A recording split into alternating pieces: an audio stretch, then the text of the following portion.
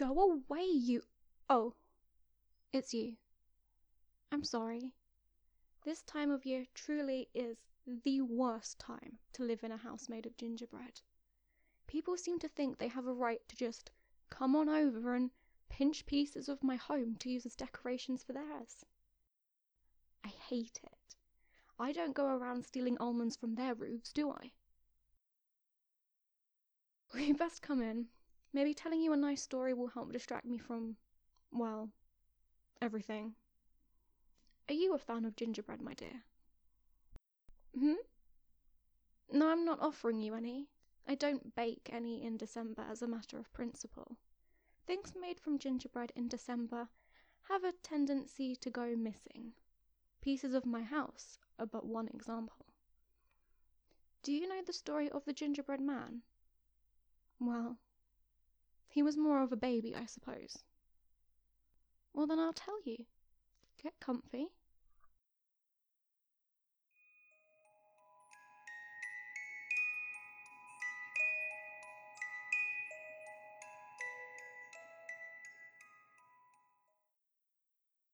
Once upon a time, there was an elderly couple. They had been married for over 50 years and had built a beautiful farm which they ran together. But to the old man's eternal regret, he and his wife had never found the time to have children. So one December, they decided to treat themselves. Maybe it would cheer them up to have something nice happening in their lives when it was so cold and dark outside their little farmhouse. So they visited a friendly witch with exceptional taste in sweet treats, and the best hair, I must say. And they returned to their farmhouse with a piping bag full of magical icing. They made some gingerbread dough, and then they shaped the dough into a boy and popped him in the oven. They removed the gingerbread boy when he was cooked through to perfection, and left him on the side to cool.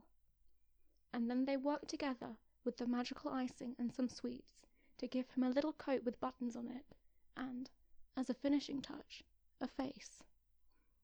Now, I don't know if you've ever made a gingerbread person before, but it's giving the little guys a face that really brings out their character.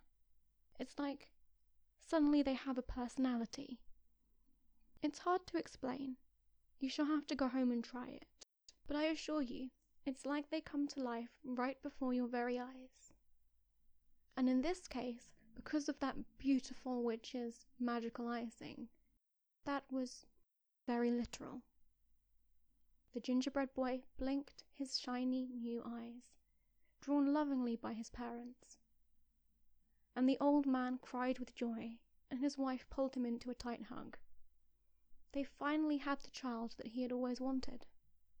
Unfortunately, the gingerbread boy had other ideas. He leapt off the counter and ran out of the cat flap in the farmhouse front door before his new parents could stop him. Now, I'm sure I don't need to tell you that the world is a dangerous place for a gingerbread cookie all on his own.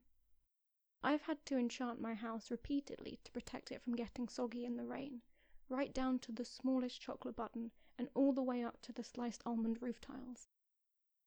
This little fellow had not had that luxury. Not only that, but he was freshly baked, and I am sure I don't need to tell you how nice freshly baked gingerbread smells. Gingerbread Boy ran right past the chicken coop. "Excuse me," one of the chickens clucked, "but you smell delicious. I think I want to eat you." "You'll have to catch me first," the gingerbread boy laughed, running on past. The chicken chased after him, but couldn't quite catch up. She followed him under a fence and into a field full of cows.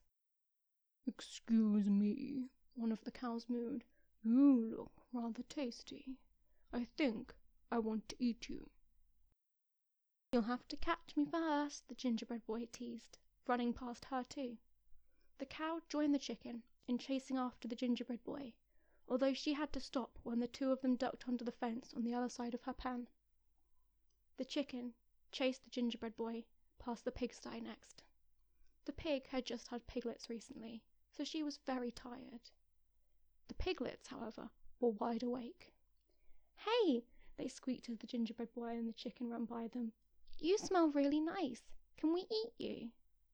"You'll have to catch me first," the gingerbread boy taunted. The fence was low enough to keep a full-sized pig inside, but not the tiny little piglets. While their mom slept, they wriggled underneath the fence and ran after the chicken and the gingerbread boy. The gingerbread boy was nearing the edge of the farm now. The sheepdog was sunbathing in a small patch of winter sunshine by the gate. The gingerbread boy dashed past him. "Come back," the dog said sleepily. "You look good enough to eat." "You'll have to catch me first," the gingerbread boy called over his shoulder. The chicken ran past the sheepdog, followed by 5 excited piglets. And the sheepdog didn't have anything better to do, and he was feeling rather hungry, so he followed after them. The gingerbread boy led the animals down the road, laughing giddily. At the end of the lane, 2 children were playing Snap with a deck of cards. It wasn't the most riveting game of Snap they'd ever played. No one had even gotten a point for a good 10 minutes. So when the gingerbread boy ran past them, they noticed. "Is that a running piece of gingerbread?" one of the children asked in disbelief. Their friend simply nodded, jaw slack. "Hey," the first child yelled, "what are you running away from?" "I'm not saying anything," the gingerbread boy yelled over his shoulder. "You'll have to catch me first." He was followed by a chicken, 5 excited piglets, and a sheepdog. The children looked at each other, shrugged, and then hastily packed up their cards and ran after them. The gingerbread boy led the gang following him all through the town. Eventually he came to the river that ran all along one edge of the town. The gingerbread boy might only have been born that day, but he knew that he couldn't swim. He couldn't even get wet. Have you ever dipped a biscuit in a cup of tea? It disintegrates if you leave it in there for even a split second too long. This was like that. The gingerbread boy would fall to pieces before he got very far at all, even if he could figure out how to swim. He paced up and down the riverbank. The chicken would soon catch up with him, he knew that. And then the 5 piglets, and the sheepdog, and the children. He didn't have much time. And then, as if summoned by the mere fact that he was needed, a fox slinked out of the undergrowth and approached the gingerbread boy. "I suppose you also want to eat me," the gingerbread boy guessed. The fox laughed. He explained that he'd been watching the gingerbread boy pace up and down alongside the river, and had guessed that he wanted to cross it.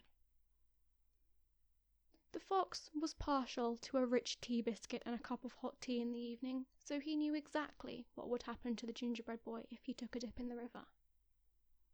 The gingerbread boy told the fox all about the chicken, the piglets, the dog, and the children, as well as his parents, who must be worried sick.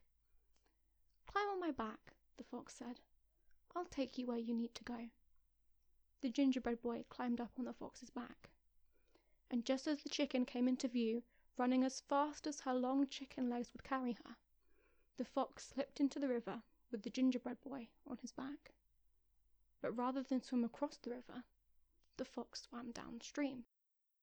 "Where are we going?" the gingerbread boy asked. "You'll see," the fox replied cryptically. Eventually, the fox climbed out of the river with the gingerbread boy on his back. He ducked under a fence and ran so fast through a field of sheep that the gingerbread boy didn't have a chance to jump down. He took him right up to a house. A familiar-looking house, the gingerbread boy realized. The fox ducked low through the cat flap in the door. An old man was sitting by the fireplace crying. Tears were streaming down his face. An old woman held both of his hands in hers, and every so often she'd squeeze them tightly. The gingerbread boy recognized them immediately as the couple who had made him. "Before you run away again," the fox said, "give these 2 a chance. They won't ever try to eat you, which is more than can be said for most of the other people you've met today." The gingerbread boy considered the fox's words. And then he climbed down from his back, and slowly, slower than he'd ever moved before, he went across the room to the couple by the fireplace, and reached out and tugged on the woman's skirt with one rounded, biscuity hand. The woman looked down, and then immediately went to poke her husband. the gingerbread boy was swept up into a hug, and as he made up with his parents, the fox silently slipped back outside through the cat flap and decided to stop by the chicken coop before he left the farm completely. Maybe he could convince one of them to let him take them out for dinner.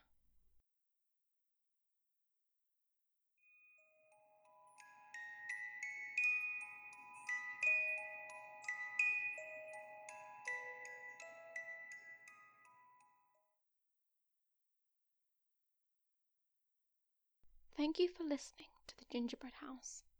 This week's episode was inspired by The Gingerbread Man, an American fairy tale, although variations can be found worldwide. If you enjoyed listening, please consider rating us or leaving a review on your favourite podcast streaming app, or telling a friend about us. These are the best ways of letting us know that you'd like to hear more from us. The Gingerbread House is written and produced by Daisy Plant, who also provides the voice of Melita the Witch. Again, thank you so much for listening. Tune in next time when we'll be making toys and fighting evil mice.